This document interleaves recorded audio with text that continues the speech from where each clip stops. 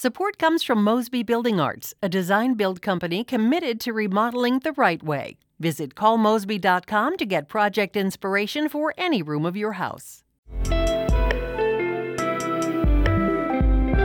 It's Tuesday, April 12th. This is The Gateway. I'm Wayne Pratt.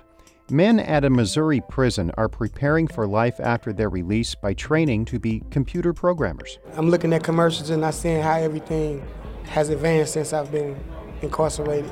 I don't want to be left behind in society. St. Louis Public Radio's Shayla Farzan will have that story in just a few minutes. St. Louis Circuit Attorney Kim Gardner has admitted she violated rules of professional conduct during her 2018 prosecution of then-Governor Eric Greitens. That admission emerged from yesterday's disciplinary panel hearing. St. Louis Public Radio's Rachel Lippman has more. In a document filed moments before the hearing began, Gardner says she did not properly turn over evidence to Greitens' defense attorneys and failed to correct mistakes in court filings.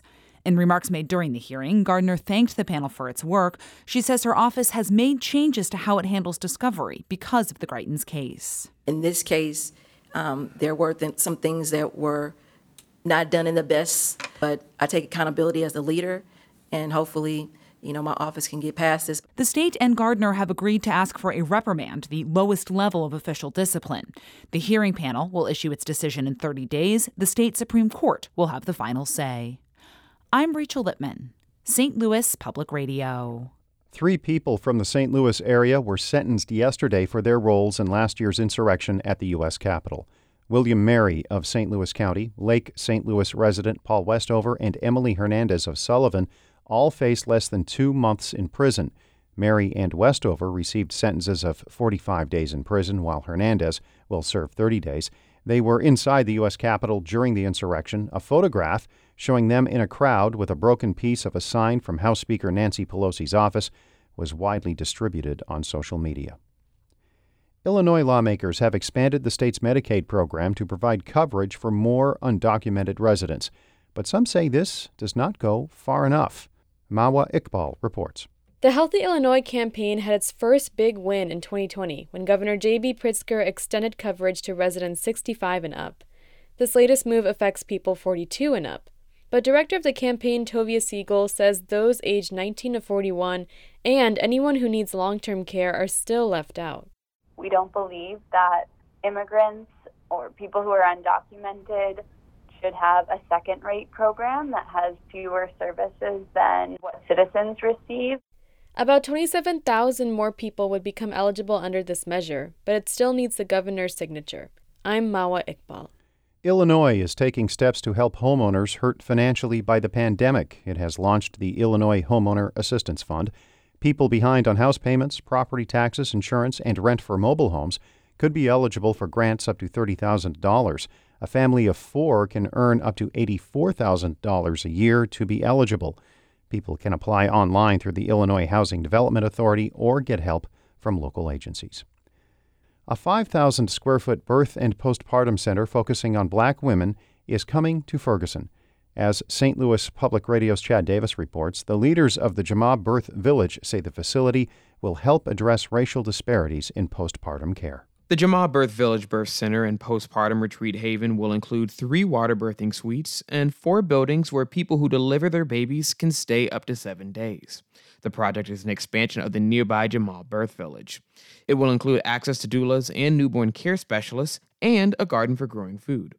Okanshola Amadou is founder and director of Jama Birth Village. She says socioeconomic and systemic racism often leads to maternal deaths after birth. We're stopping that, and we're providing that solution, and we're going to take care of them for that week, and we're going to make sure we educate whoever's going to be taking care of them when they get home so that them and their babies can thrive and not just survive childbirth. Construction on the center will begin this spring. I'm Chad Davis, St. Louis Public Radio.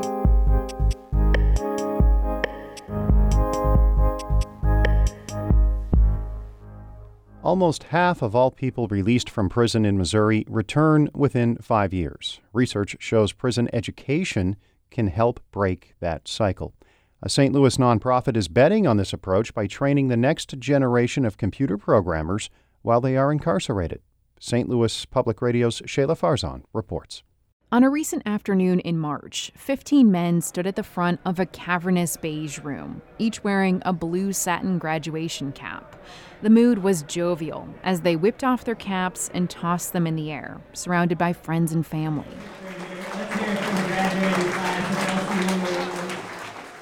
The men had completed a 6-month class in web development and programming with LaunchCode, a St. Louis nonprofit that provides free technology education.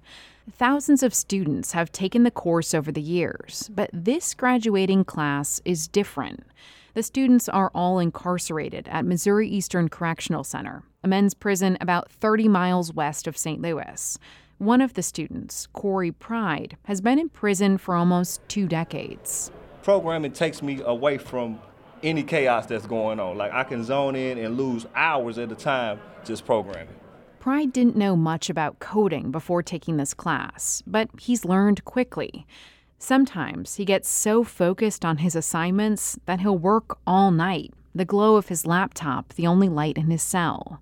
Learning how to code has given Pride the tools to tackle a problem that he and many other incarcerated parents have faced: how to stay up to date on their children's progress in school.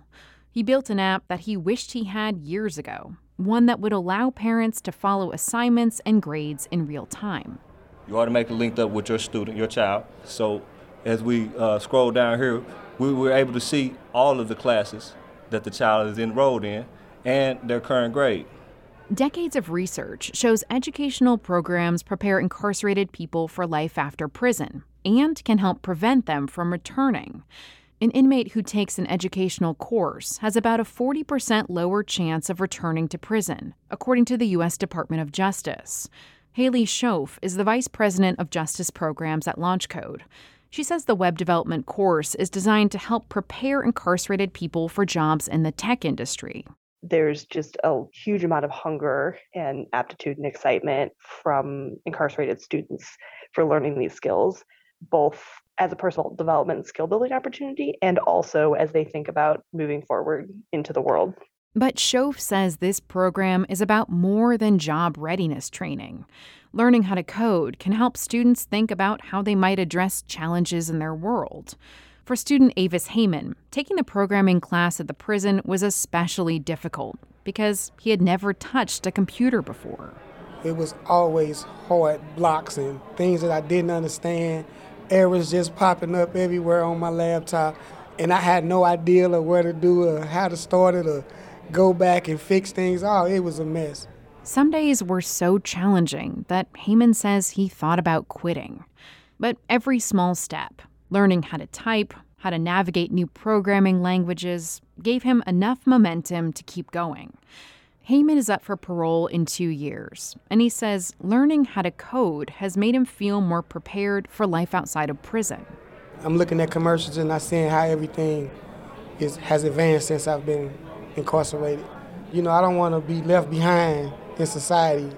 Some formerly incarcerated coding students are already navigating this transition. Chris Santillan participated in a pilot program through LaunchCode at Potosi Correctional Center. He left prison in February after 27 years behind bars. He's now working at a tech startup that designs learning management systems for people in prison. With everything in my life being brand new, the one thing that has remained consistent is that I have this job. Santillan says he's slowly rebuilding his life, a process that could be overwhelming. But he's trying to think about it like he's designing a computer program, step by step. If I were to take that 10,000-foot view and just say, hey, how do I fit in with the world? It would paralyze me. But if I can take it, down into simple chunks like, okay, you know what? I have a morning routine. Or how do I clean the kitchen? It's not as scary because I've already formed these tiny little milestones. Pretty soon, Santillan says, all of those little pieces will add up, and he'll have a whole life. I'm Shayla Farzan, St. Louis Public Radio. Our David Casares edited that report. Shula Newman is the executive editor of St. Louis Public Radio, a listener-supported service of the University of Missouri St. Louis. Music by Ryan McNeely of Adult Fur. I'm Wayne Pratt. This has been The Gateway.